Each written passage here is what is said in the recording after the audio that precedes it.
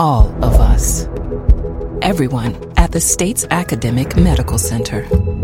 All working together to deliver complete care now and for generations to come. All over the state, including hospital and clinic locations from the Delta to the Gulf Coast. All for one reason. You, the University of Mississippi Medical Center. All for your health. Hello, Mississippi. It's another live session of the original Southern Remedy. We're a doctor call-in show, and we're here for you. So if you have any kind of medical questions today, we're ready to take them. We're at 1-877-MPB-RING, 1-877-672-7464. I'm Dr. Rick DeShazo, professor of medicine and pediatrics at UMC, here with my special guest, Dr. Stephanie Jacks, who's going to back me up on dermatology today if you're interested in that. So whatever's on your mind, give us a call. We're sitting here waiting on you, and we'll be right back after this news.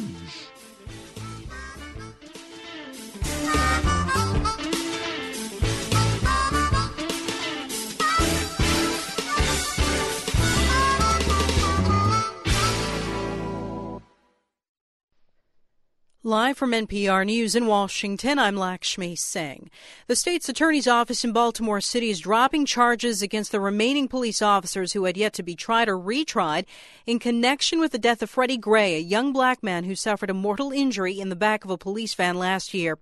The chief prosecutor, Marilyn Mosby, says the decision was an agonizing one after other officers were cleared. The judge has acquitted 3 of these officers. One of the arresting officers, the wagon driver, the highest-ranking police officer in these matters. In light of these consistent outcomes, the likelihood of the remaining defendant's decision to elect a bench trial with this very same judge is highly probable, and unfortunately, so is the outcome. Freddie Gray's death spurred riots in Baltimore. His name has been added to a growing list of black men whose deaths during or after confrontations with police has galvanized a movement for police reform, as well as calls for an end to reprisal attacks against law enforcement. Well, Republican presidential nominee Donald Trump had some choice words for Mosby. I think she ought to prosecute herself. Okay, that's my reaction. I think it was disgraceful what she did and the way she did it. And the news conference that she had where they were guilty before anybody even knew the facts. Trump criticizing Mosby's decision to prosecute while campaigning in Florida today. President Barack Obama heads to Philadelphia to address the Democratic National Convention tonight. NPR's Ada Peralta reports the president is speaking on a day of special importance to him. 12 years ago today, a young aspiring senator appeared before the Democratic National Convention in Boston. That speech catapulted Barack Obama onto the national stage and eventually into the presidency. White House Press Secretary Eric Schultz says Obama will make a case for electing Hillary Clinton, but he will also reflect on his own tenure. I think the president will talk about what the country has accomplished together since then, what the grit, ingenuity, and determination of the American people helped to achieve over the past 8 years. Last night, former President Bill Clinton didn't talk about his own record. Instead, he outlined Hillary Clinton's biography, calling her the, quote, best darn changemaker he's ever met. Ada Peralta, NPR News, Philadelphia. Vermont U.S. Senator Bernie Sanders is thanking New England delegates for helping to drive a more progressive platform in the Democratic Party, and he's urging them to keep the movement alive. Sanders is coming off an emotionally charged second night of the convention. After Vermont came up during the traditional roll call of states, Sanders asked that his former primary rival's nomination be approved by acclamation. It may have drawn rumbles from Bernie or bust activists, but that was drowned out by resounding cheers in the convention hall, where the recurring theme throughout that night was one of unity. Dow is off 5 points. You're listening to NPR News. In Russia, President Vladimir Putin's telling Russia's Olympic athletes they're the victims of discrimination. Here's NPR's Corey Flintoff. Putin said that Russian athletes were unfairly treated because many of them were banned from competing in the Olympics. The bans came after Russia's government was implicated in a sports doping scandal. Putin said the absence of many Russian competitors would mean that the value of any medals won at the Games would be diminished. The International Olympic Committee decided on Sunday that it would not ban Russia's entire Olympic team. Instead, it said that the international governing bodies for each sport would decide which athletes would participate on a case-by-case basis. Corey Flintoff, NPR News, Moscow. On Capitol Hill, hundreds of cafeteria workers are splitting more than $1 million. NPR's Giles Snyder says they've been awarded back pay following a Labor Department investigation. The Labor Department says 2 private contractors that provide food service to members of the Senate and others illegally underpaid 674 workers. An investigation by the department's Wage and Hour Division says the contractors misclassified the workers in order to pay them a lower rate and also didn't pay them for required overtime. The department says it's reviewing whether the vendors, restaurant associates, and its subcontractor, Personnel Plus, should be barred from gaining future contracts. Restaurant Associates says it has corrected the errors, saying the misclassification of the workers was due to administrative technicalities. Senate Democratic leader Harry Reid says ties to both companies should be cut. Giles Snyder, NPR News, Washington. This is NPR News. Support for NPR comes from NPR stations. Other contributors include LegalZoom, supporting small business owners across America for over 10 years, with services including business formations and corporate filings, plus independent professionals providing contract review and tax advice. Legal help is at LegalZoom.com. I'm Terry Gross. Listen to Fresh Air weekdays at 3 on MPB Think Radio. You're listening to Southern Remedy with Dr. Rick DeShazo on MPB Think Radio. We're glad to take your calls at 1-877-MPB-RING. That's 1-877-672-7464. You can always email your comments and questions to southernremedy@mpbonline.org. This is MPB Think Radio, Mississippi Public Broadcasting.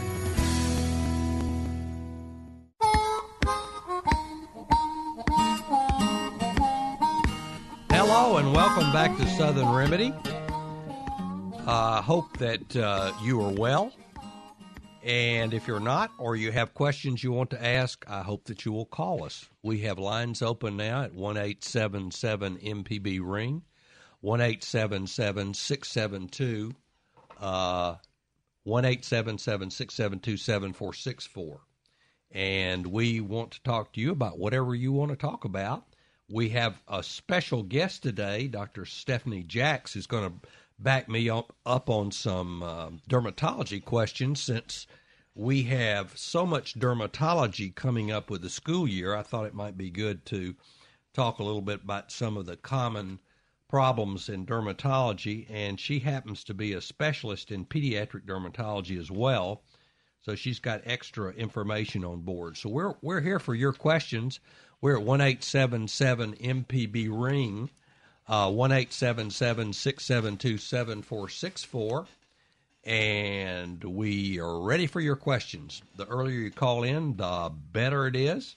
That way we don't have to hurry so much to get your answer. So let's go to Yazoo City and Shannon. Hey, Shannon. Shannon, you there? Well, hello. Hey, Shannon. Hi. I was yelling louder and louder and louder to get up to Yazoo City, so we finally made it up there. Thank you. I'm going to have one of the heart screenings at a local Jackson hospital, and it involves several ultrasounds like carotid artery. But one of the things is a screening, a CAT scan of the heart for a calcium score. Mm-hmm. My question is that safe to have it done every year? No. Okay. CAT scans, coronary CAT scans that look for calcium deposits give you a lot of radiation. Now, they have gotten to the point now where they're much lower than the original ones. I had one of the original ones when we were trying out our new machine at UMC, and had the radiologist told me how much radiation I was going to get, I wouldn't have done it. The newer ones have much less, but it's many times more than the chest X-ray. So no, I would not recommend that. In fact, we don't recommend calcium scores for anybody unless they have risk factors for cardiac disease because they really don't correlate with clinical outcomes like an angiogram, a cardiac angiogram, which is a different test, and it's not done in these screenings. So if you have a strong family history of cardiac disease or a lipid abnormality or diabetes, it might be a reasonable thing to do, but we don't routinely recommend that those be done. Likewise, the ultrasounds, the carotid ultrasounds, really are somewhat problematic because they can result in unnecessary evaluations and surgery. As you know, just because you have calcium in your carotid arteries, that doesn't mean you need surgery. It does mean that you need to be followed regularly. And again, in people who have family histories of problems with blood vessels, there's certainly something to get. I'm so glad I talked to you. I had the screening last year, and there was no problem indicated in any of the screenings. So I just thought I'd follow up every year, but I'm so glad you told me don't do that. No, don't. Please don't do that. We have a lot of people having surgical procedures that don't need them and other things coming out of these screenings. Let your primary care doctor direct you to screenings, okay. And I think you do a lot better. Now, if you want to call me back in a year and give me your cholesterol levels and your family history and all that stuff, that would help me be more specific. But you were fine last year. No matter what's wrong with you, I wouldn't repeat that. Okay. Great to talk to you. Thank you. We love Yazoo City. Thank you. So, Dr. Jacks, one of the things that I know that we're really interested in talking about today, among whatever else folks want to call about, has to do with warts. Yeah. And there are different kinds of warts, right? There sure are, yes. There are several, there are actually dozens of different strains of the HPV virus. Now, the HPV virus is what causes warts. And you can all get... warts? Yes. Really? All warts are caused by the So those little HPV. warts that I get on my feet and other places are HPV? Yes, Does correct. that mean I have a sexually acquired disease? I thought I was celibate and all that stuff when I was a priest. No. So different strains cause different types of warts. So some of the warts on your skin are caused by certain strains of the HPV virus, and then the genital warts are caused by a different strain. And some of the strains are more dangerous than others. So there are some strains of the HPV virus that can lead to cancer, particularly cervical cancer, which is why women go to the doctor every year to get their pap smears, is to screen for changes that could be indicative of cervical cancer. Huh. Well, your timing is excellent because we just got a call on the HPV vaccine. Maybe we can straighten that out, but let's see what John has in mind. Hey, John. Hi. What's happening? Hi. So I recently took my 13-year-old in for a checkup, and they asked me to get a vaccine for warts and said it would prevent cancer, and I didn't understand how warts could cause cancer, or if this, like what you're talking about, if this was like an STD thing, because I don't personally think we should be doing anything like birth control for teenagers and things like that. So I'll just take the answer off the air, but thank you all so much. Wow, you brought up a whole bunch of things that I think all parents do. One of our grand girls had that question asked when she went in. Unfortunately, one of our grandsons, who is older and should have had the question asked, didn't get the question asked. So what is the story on this thing? I think it's really important to talk about this.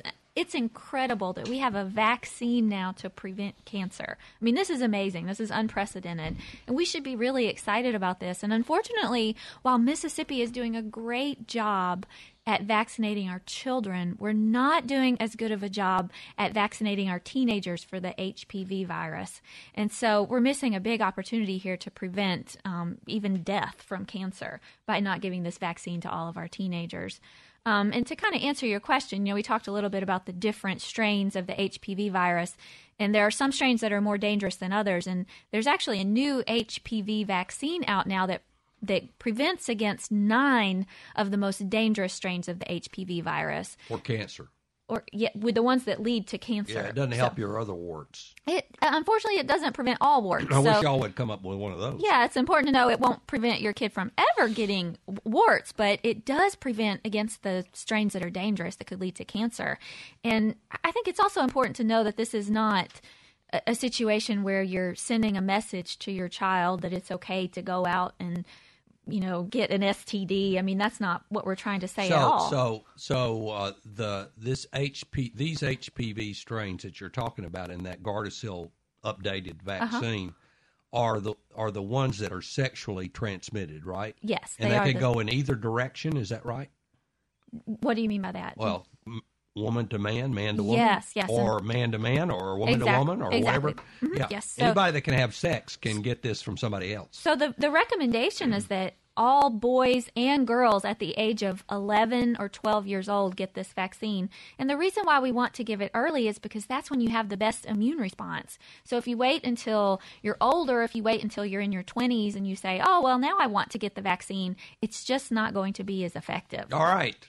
That is Dr. Stephanie Jacks, who's my special guest today, and she's going to back me up on any derm questions we have. And we hope you'll have some, or whatever else is on your mind. It's open mic today on Southern Remedy, the original Southern Remedy. I'm Dr. Rick, here with Dr. Stephanie, and we're here to take your questions. That's 1-877-672-7464, 1-877-MPB-RING. We're going to On the Road, and we're going to Holly Springs, and we got 2 open lines if you give us a call. By the way, Dr. Jacks, the data shows that over 50% of kids in Mississippi have had sex before they graduate from high school. And as a grandpop, I don't want to think about it. Well, but, it's a reality that we're dealing with. And that was when I picked up the phone, I called my daughter and I said, get them all vaccinated. And I think that comes up a lot in parents' minds when you bring up things like the HPV vaccine is, well, not my child. We're a different kind of family. That's not an issue in our family. And we talked about it, and we read them the book about, what sex is, and and we talked about chickens and eggs and rabbits and all that stuff. And they knew all that stuff. Well, and, one thing that I tell parents is that, this might not be an issue for your child, but you don't know what the person they're going to marry one day has been doing. And, if you can do something to prevent cancer in your child, you want to do that. We'll talk about it more if people call, but it's not just cancers in women. It's cancers in men, too. So let's talk about that more.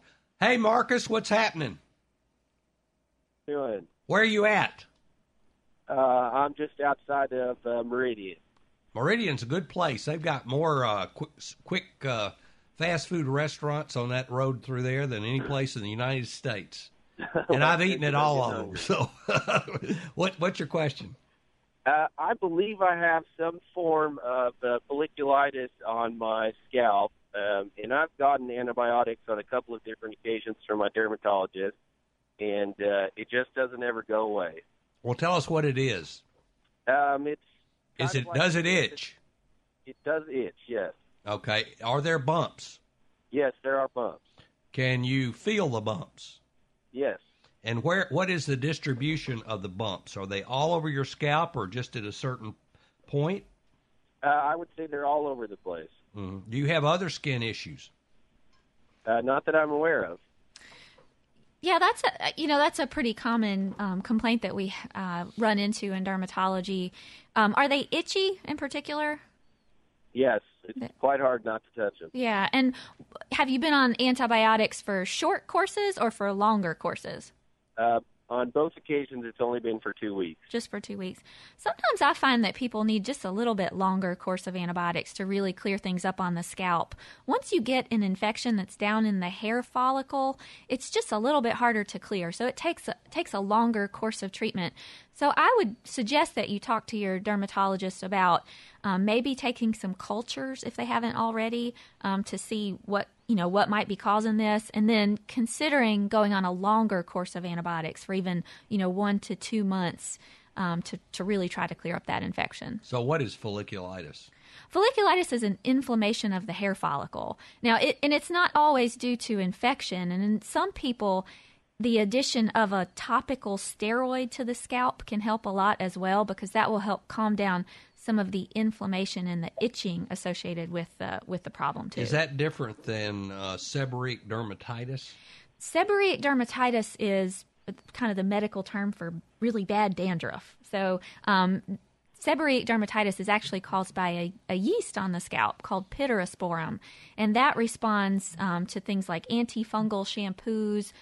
Sometimes we'll even give people some medicines by mouth to help treat that fungus, but that's similar to a folliculitis in that it's caused by an infection on the skin. So you can tell that the difference between that and what Marcus has by the fact that you have scaling and stuff, right? Mm-hmm. And with folliculitis, you just have bumps. Is that it? Yeah, usually more little pus bumps, whereas with seborrheic dermatitis, you'll see redness and flakiness. So seborrheic dermatitis is an epidemic. Just about everybody has that. So that's the thing you can just use some shampoo on. But that's not going to fix you, Marcus. Sounds like you got to go back about a month ago when you all talked about that, and I went out and bought some T-gel, and it hasn't helped. Yeah, well, you figured it out on your own, so that was some good thinking. We hope that helps. If you need more information on this, send us an email at southernremedy@mpbonline.org, and we'll send you a patient information sheet. And thank you for your call, and drive carefully. I won't recommend a particular fast food restaurant to you in Meridian, but they all seem to be about the same. We'll be right back after this break.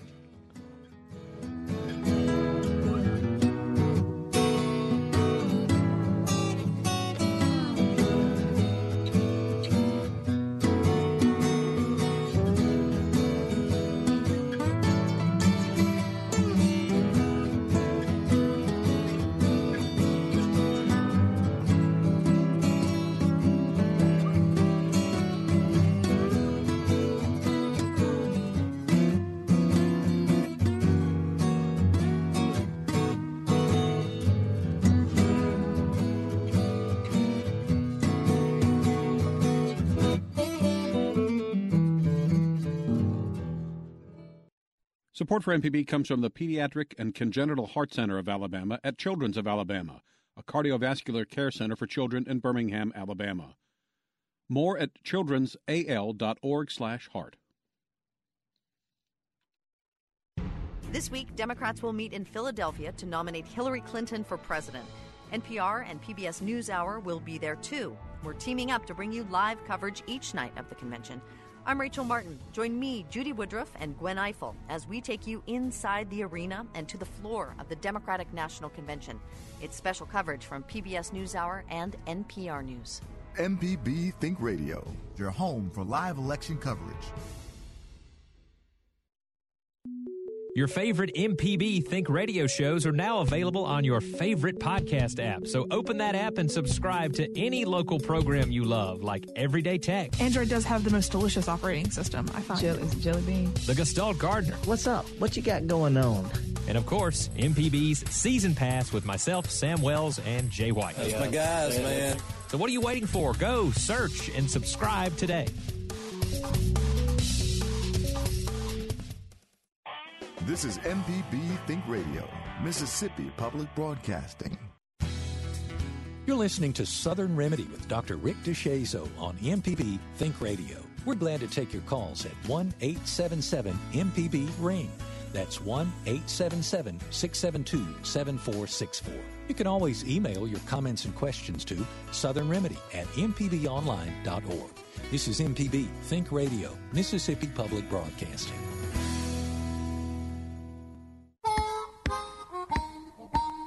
Hey, welcome back to Southern Remedy. We're having all kinds of fun with you today, taking your calls on what's on your mind.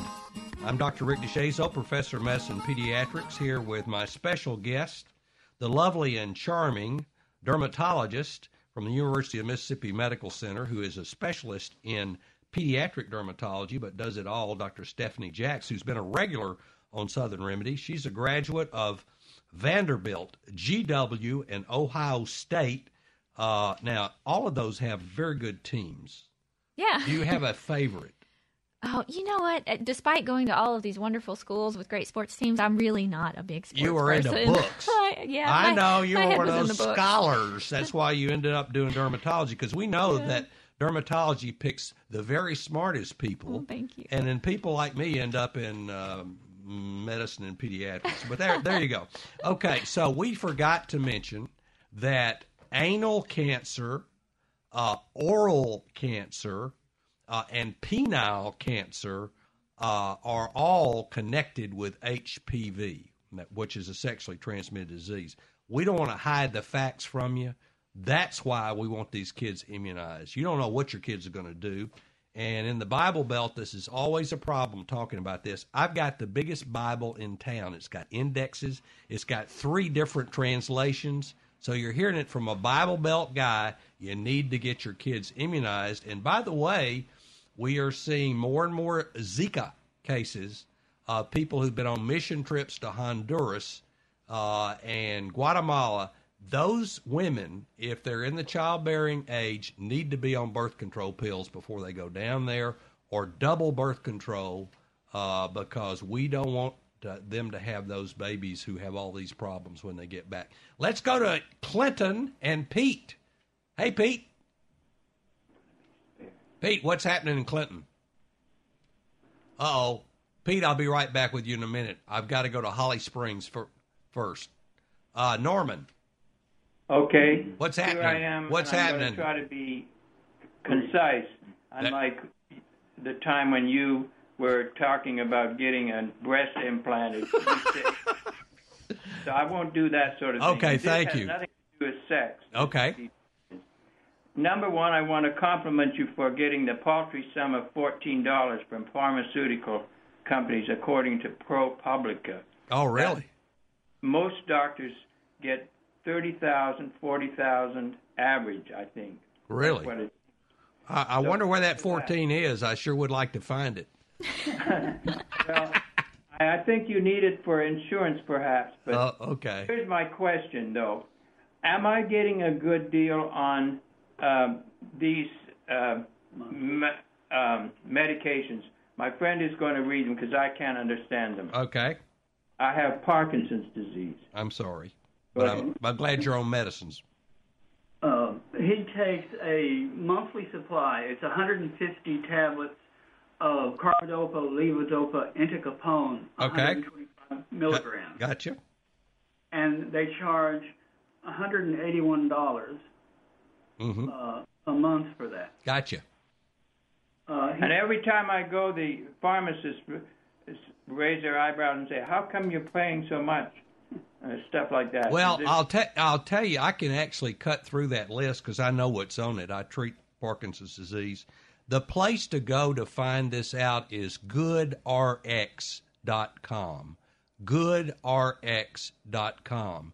They have comparative prices between all the drug chains, and they can even give you the local prices.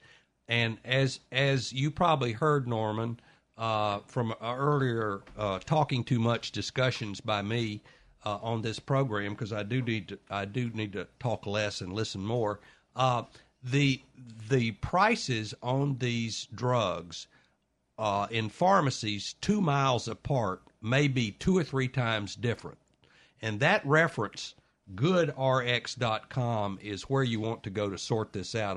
Some other ones, that's just the one I use when I'm sitting in the office with patients, helping them try to survive the ripoff from some of these prices on some of these drugs. So that's where I would recommend you go. They know better than I do. If I sat here and figured them out, $181 actually sounds pretty good per month. It's still too much, but it's probably a reasonable price. But check out GoodRx.com, and if you want to talk more about this, just send me an email at southernremedy@mpbonline.org, and I will definitely do that. So thank you for your call. And by the way, we got some great drugs for Parkinson's now, and I wish you the very best. We're going to have a neurologist up here soon to talk about that, so listen to us. You're listening to Southern Remedy at 1-877-MPB-RING, 1-877-672-7464. We have an open line. We'll take your call. It's All Things Considered. with Dr. Stephanie Jacks, who is a dermatologist, as my special guest. Now I think we can go to Clinton with Pete. Hey, Pete. Hello, Dr. Rick. What's going on? I've been yelling, Pete, Pete, for the last 20 minutes, and I'm glad I finally reached you. What's going on with you? Well, I've got a dermatology question for Dr. Jacks. Good.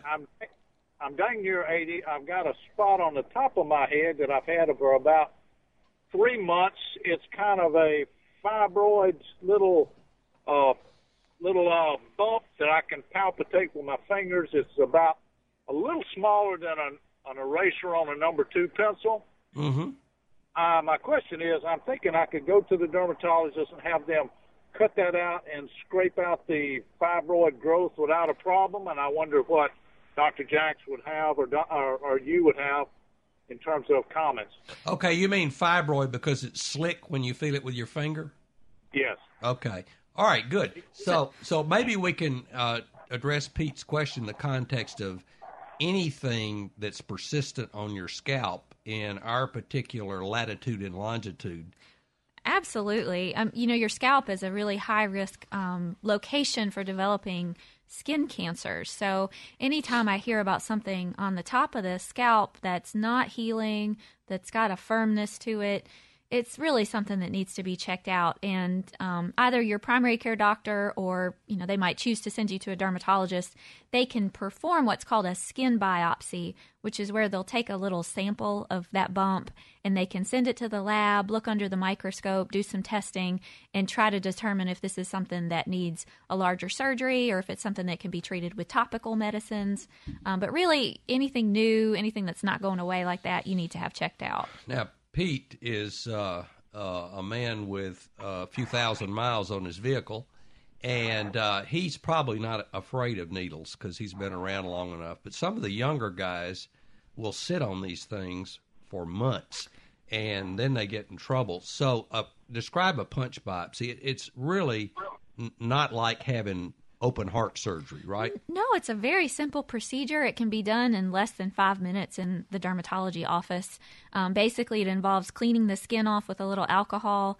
You do have to just get a small shot of numbing medicine. Usually we use a medicine called lidocaine, but you really only feel that shot for a few seconds, and then after that, you're numb there in that location for a few hours. So once we have you good and numb, we just take a little sample of the skin, and then we can send it to the lab to test it. But the whole procedure takes less than 5 minutes. And you don't end up... Comment. Yes, sir. Just as a comment, it's not got any scaliness to it. There's no injury to it. It's rounded. It's got fibroids under it. I theorize that I had a nail puncture out of a roof, and it didn't heal, and it got some fibroid tissue underneath it. It's real smooth. I can move it around my finger. It's not painful in any fashion. Well, in particular, basal cell carcinoma of the skin can sort of mimic a scar. So sometimes it will look just like a bump on the skin or a scar. It doesn't necessarily have any flaking or bleeding or pain associated with it. So, right. I would encourage you to have that spot checked out. All right, Pete, you're heading the right direction, and thank you for your call. And we'll take your call if you call us at 1-877-MPB-RING. That's 1-877-672-7464. By the way, you may have noticed the ragweed season is coming early this year. That's why I am so hoarse.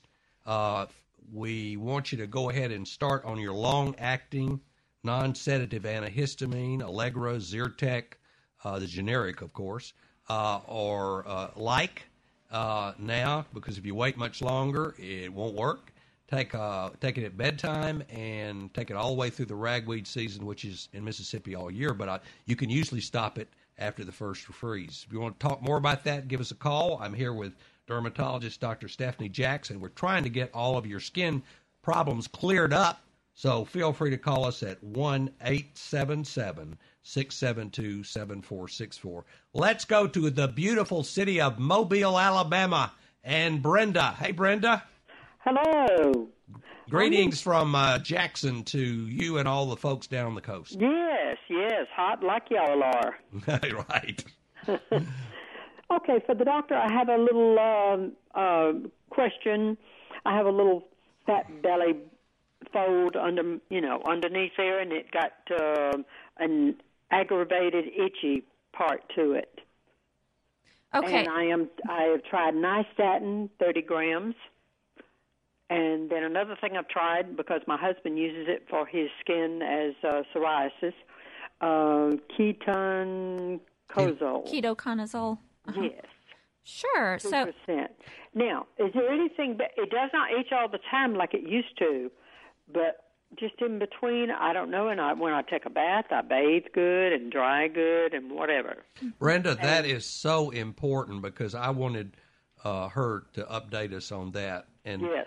So it's not just you; it's everybody that's over a certain age. Everything, really? Everything goes south, and Doesn't it, though? your skin goes south. Yes. Everything goes south. Yes, everything. And you get these folds, and during the sweating season, which in Mobile is about 9 months out of the year, right. You get sweat under there. So what are the things that can cause this, and can you prevent it? So it sounds like you have a condition called intertrigo. Intertrigo is simply an inflammation of the skin between those folds like you're talking about. Uh-huh. One of the biggest driving factors, like you mentioned, is just sweat and heat. The moisture gets trapped in those areas. So it's really important after you take your bath to dry in between those folds really well. Sometimes I'll even tell people to get their hairdryer out and put it on the cool setting and just blow some air up in those spots. Another thing you can do is actually to use antiperspirant in those areas. So, believe it or not, antiperspirant works in the underarms, but it can also work in any other fold of skin. Really? So you can use some antiperspirant. Now, what can happen, and what sounds like might have happened with you, is that you have that intertrigo, which is that inflammation of the skin. Sometimes a little yeast infection can set up in there too.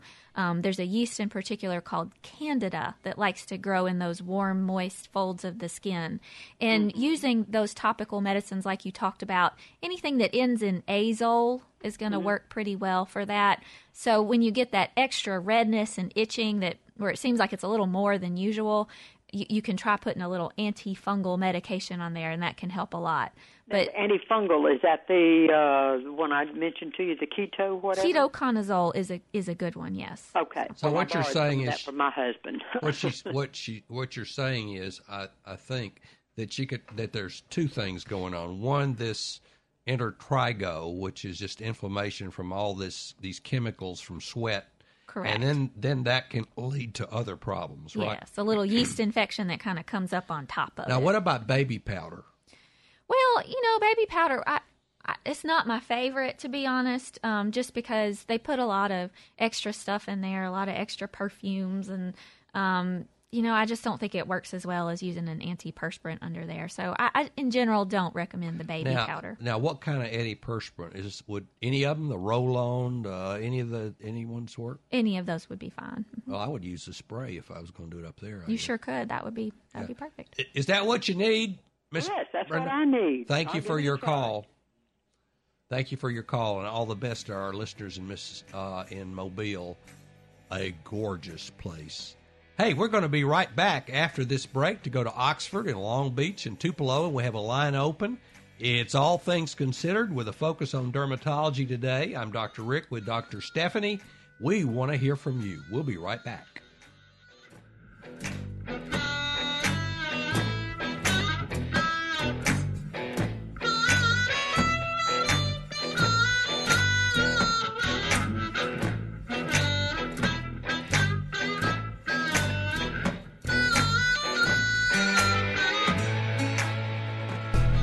Catch up on past episodes and hear any of the MPB programs you've missed on the MPB Public Radio app.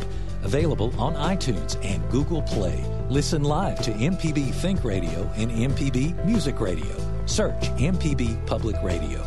This is Mississippi Public Broadcasting. Boxer Claressa Shields was 17 when she won gold at the London Olympics. Then she came home. I was literally going to sleep, and I would see all black, like I wasn't able to dream because my dream had been accomplished. Now I'm like, what do I do now? The answer? Work toward a second gold medal in Rio. We catch up with her and hear the latest from the Democratic National Convention, too, later on All Things Considered from NPR News. Today at 4 on NPB Think Radio. The new MPB Public Media app is available now. Watch MPB TV, listen to MPB Think and Music Radio, and stay in the know with MPB News. Search for the MPB Public Media app in the App Store and Google Play stores today. This is MPB Think Radio, Mississippi Public Broadcasting. You're listening to Southern Remedy with Dr. Rick DeShazo on MPB Think Radio. We're glad to take your calls at 1-877-MPB-RING. That's 1-877-672-7464. You can always email your comments and questions to southernremedy@mpbonline.org. This is MPB Think Radio, Mississippi Public Broadcasting.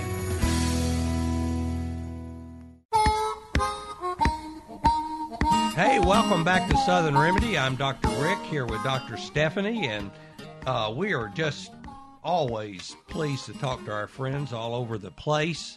Alabama, Mississippi, Louisiana, Tennessee, and sometimes further away from that. You need to know it's a privilege for us to be able to do this, and we appreciate trying to help where we can and steer you in the right direction. That's why we're here. So no question is crazy. We'll do our very best to answer whatever's on your mind. We're at 1-877-672-7464. That's 1-877-MPB-RING. And here's an email about my son-in-law. Son-in-law, that's the way we say it in Mississippi, has really bad acne. What should I do? What should he do about it? Well, I think the answer to that, I'll preempt your response. If it's your son-in-law, you tell your daughter to talk to him on your behalf. You don't tell him anything. But that's probably inappropriate. So what do you do about this problem that everybody seems to have sometime in their life? Yeah, there's so many different degrees of acne and different types of acne. I'd say for the mildest cases, you can usually manage that with over-the-counter medications like benzoyl peroxide is a really good medicine that has some anti-inflammatory and antibiotic effects. Salicylic acid is in a lot of the acne washes, and that can be a big help too. The benzoyl peroxide is what I used, but it never worked because the doctor, I finally got to a dermatologist, and he told me that you really had to keep using it till you got a fine scale with it. I was just not using it enough. Is that right still? Yeah, acne is frustratingly slow to respond to treatment. So pretty much anything that you're using, you have to use for 2 to 3 months before you're really going to see a big benefit.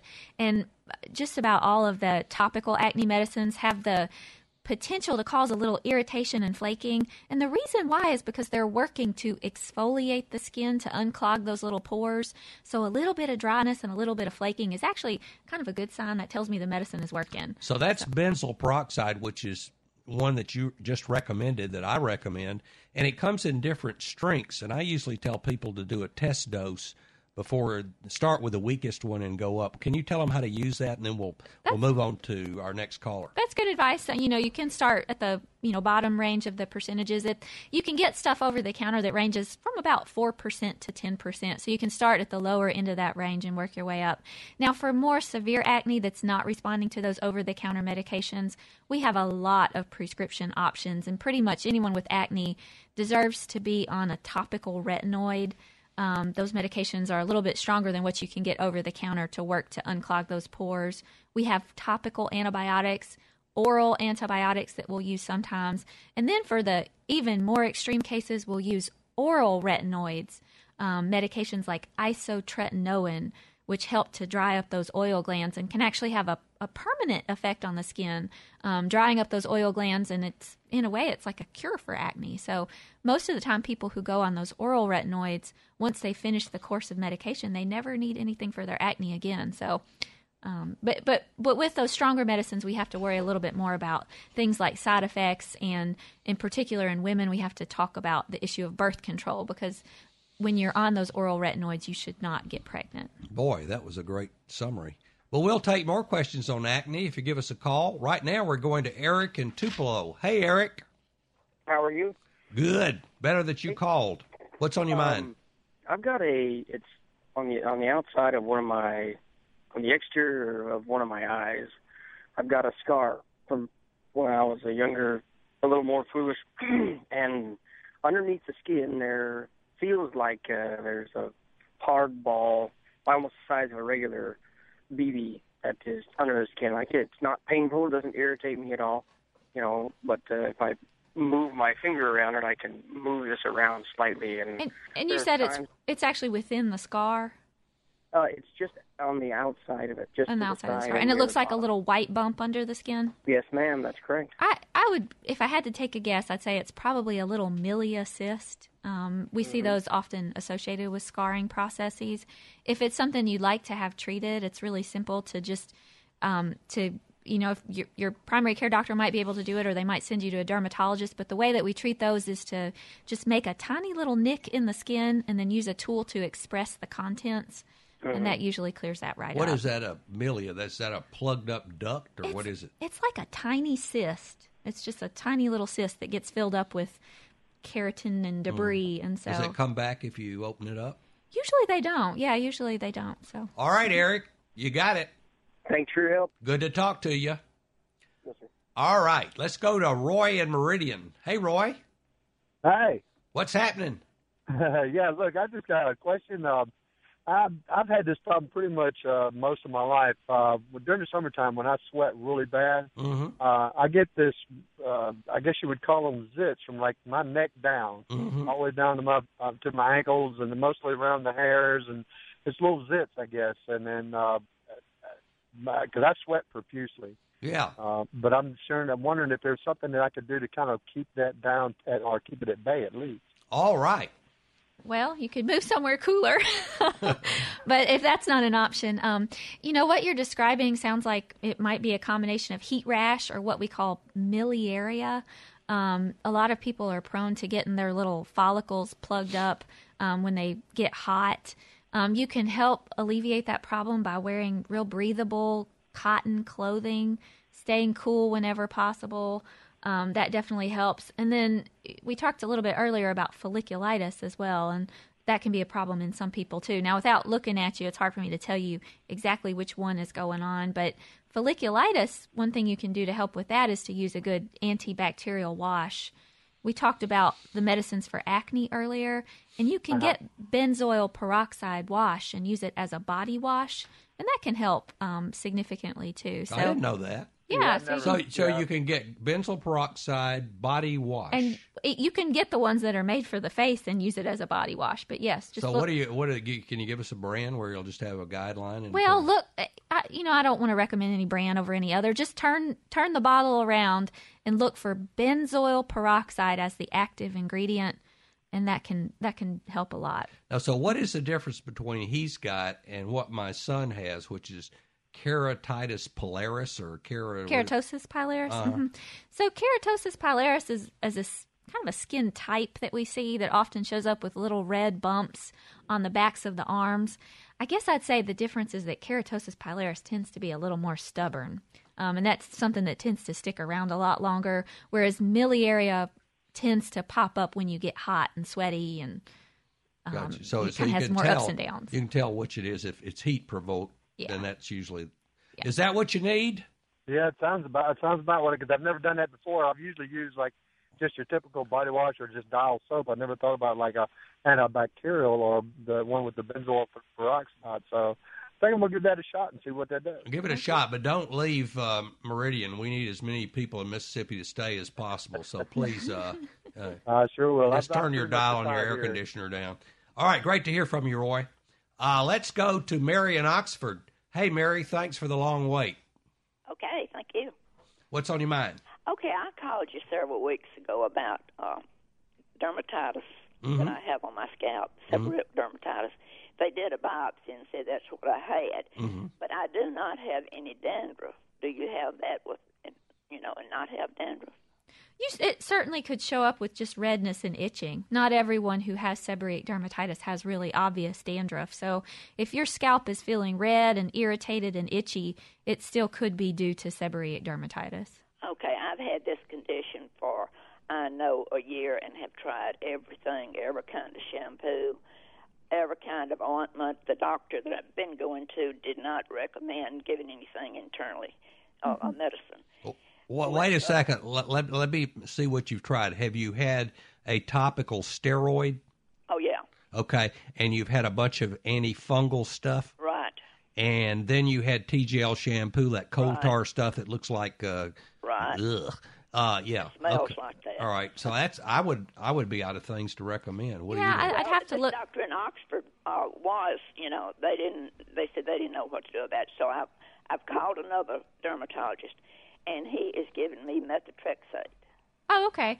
They might be thinking that so there is sort of an overlap condition that sometimes we'll call sebopsoriasis, which is where seborrheic dermatitis kind of overlaps with psoriasis. And that can be much more challenging to treat and often does need to be treated with internal medicines that are a little more aggressive, like methotrexate. So it's probably they're thinking that you're on that spectrum where it's a little more like psoriasis. So, Mary, I am a rheumatologist, and I use a methotrexate like crazy. And it's not the methotrexate you heard about 20 years ago when they were using, grams of it. The doses that you're getting are very small doses.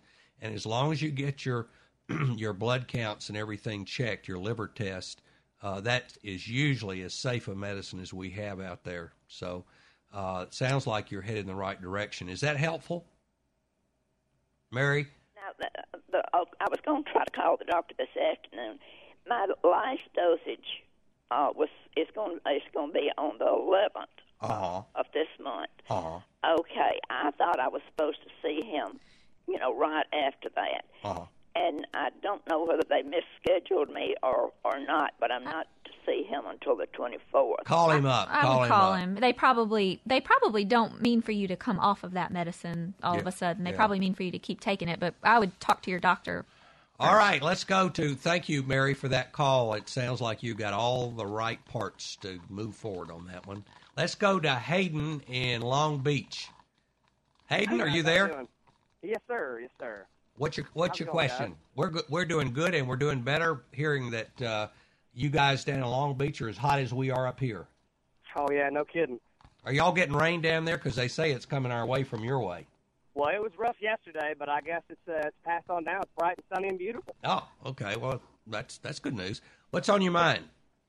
Well, just about the sun, actually. So I'm 20, and I'm going out, and I went canoeing a couple weeks ago, and I got just an awful sunburn. I really didn't mean to. It was a mistake a lot of people, I guess, make. I thought I was using the sunscreen. It was like a tanning oil. Didn't have the SPF that I needed. Mm-hmm. And I try to stay pretty cautious about that. And so what ended up happening is that I got a sunburn like I really never had before.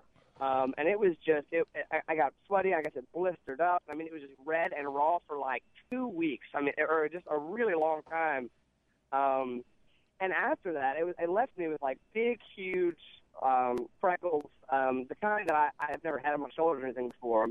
And while I understand this is all pretty symptomatic of what happens when you get out in the sun, I wondered, is this kind of sunburn the kind of thing that you kind of raise your eyebrows at, in a couple decades when skin cancer tends to develop? And I wondered also, kind of a two-part question, is that, I have a pretty dark complexion, but I do get a little burnt every summer, kind of, as a way to kind of get that tan, and I usually don't get very burnt ever, which is why this sunburn is so bad. Absolutely. Those blistering sunburns, without a doubt, will increase your risk of developing skin cancer down the road. And unfortunately, we're seeing skin cancer at even earlier and earlier ages in people who have had a lot of blistering sunburns, who have had a lot of chronic sun exposure, even if they didn't develop blistering sunburns, people who are using the tanning beds. All of these things definitely increase your risk for skin cancer. And the best thing that you can do for your skin is really good prevention. So I like to recommend a good broad spectrum sunscreen that has an SPF of at least 30 or higher. Look for ones that do have some mineral blockers in them. So titanium dioxide and zinc oxide in particular. Those are the ones you think about, the old, the Lifeguard with the white nose, that, the whiter ones that are a little harder to rub in, but the formulations that they're making nowadays are so much nicer and do rub into the skin a little bit better, and they work really well. even if you're using something with a good SPF, good ingredients, you still need to reapply every 1 to 2 hours, especially if you're outside swimming, getting in the water, sweating. You're still going to have to put it on frequently. Well, women will do that, but men will not do it unless it's really easy. And what I've been doing, because I've been bad about this, and I was a blonde when I had hair, I get these sports sprays from the big box stores, and I looked those up in Consumer Reports, and they said that they were as good as any of the expensive ones. I just buy they sell them in kits of 6 and 12. Uh-huh. I just buy, and it just and that's it. Those are fine for most people. The one thing I would caution is that a lot of the spray sunscreens do have some alcohol in them. So if you've got any... that's a bonus. If you've got any eczema or, any sort of sensitive skin, they might burn a little bit or even exacerbate your eczema. So, but for most people, those are going to be great and very convenient. And are the other thing for folks, I see some of those things that are ridiculously expensive, the branded ones. Are they any better than the cheap ones that I buy because I am so cheap? It just depends. There are some more expensive sunscreens that I recommend to my patients who have eczema, and I do think it's worth it to use something that's formulated for a more sensitive skin in those particular patients. But if you're someone who has a normal skin type and you're just looking for something easy and convenient that you actually will use, then I think that what you're recommending is perfect. Are you talking, I know you're hesitant about talking about brands, but I'm not. Are you talking about the Clinique ones or some like that, or which ones are you talking about? My favorite brands would be Blue Lizard Baby. Blue Lizard It's Baby? called Blue Lizard is the brand name, and they make a baby sunscreen that's great for people with sensitive skin. And then Vanacream is another brand that makes some excellent sunscreens. And I've seen those at all over the Walgreens, place. CVS, They're pretty Target. cheap. Yeah. And the individually owned drugstores too. Yeah. Which I have to mention or I'll be killed. All right. Hope that helped. Let's go to Hattiesburg and John. Hey, John. Hello. What's happening? Yeah, I was wanting to question about a condition called tinea versicolor. Is that correct? Tinea versicolor? Yes, ma'am. Uh-huh. I've been dealing with that probably since my early teens. I've always had this redness, which it seems the older I get, it moves around the body. Mm-hmm. So in the folds of my elbows was the earliest that I could remember.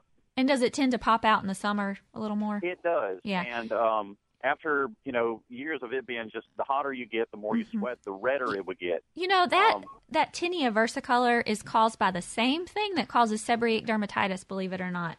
So it's caused by the Pityrosporum yeast. And the best thing you can do to help prevent yourself from getting that over and over is once or twice a month, use a medicated shampoo, something like ketoconazole shampoo, as a body wash to help prevent that Pityrosporum yeast from growing. The thing just comes back and back and back. It comes back, yeah. It's one of those things that you're just going to get over and over again unless you do something to prevent it. All right, John, we hope that helps. We've got Amy, we've got about 30 seconds. What's your question? Well, lupus runs in my family. I was tested, and then they said I don't have it. I do have a stomach condition they diagnosed it as IBS. Mm-hmm. But I've got the symptoms of lupus where if I get rashes or if I get cut or if I get sick, it's very hard for me to heal. And someone was telling me something about a AIG or some type of test I could have done to help check my immune system. Okay. But I cannot. Here's what you need to do. You need to find a doctor you trust. And if a good dermatologist would be a great person to ask about that. They know all those things, and they can give you the right directions. Don't be getting stuff off the net or the like. And if you want more, send us an email, and I will definitely get back with you. You've been listening to Southern Remedy. It's a production of Mississippi Public Broadcasting, Think Radio. And our star has been Dr. Stephanie Jacks, a dermatologist from UMC who, as you know, now is very well informed about all things skin. We'll be back same time, same place next week, or you can hear a replay if you're an early riser this Sunday at 5 a.m. or 5 p.m. I think they changed it. It was one of those times. Bye-bye. This forecast is underwritten by Blue Cross and Blue Shield of Mississippi. Live healthy on the go with the MyBlue mobile app. More at bcbsms.com. The majority of the rain so far has been along and west of Interstate 55, and it looks like in the eastern part of the state from Tupelo to Starkville and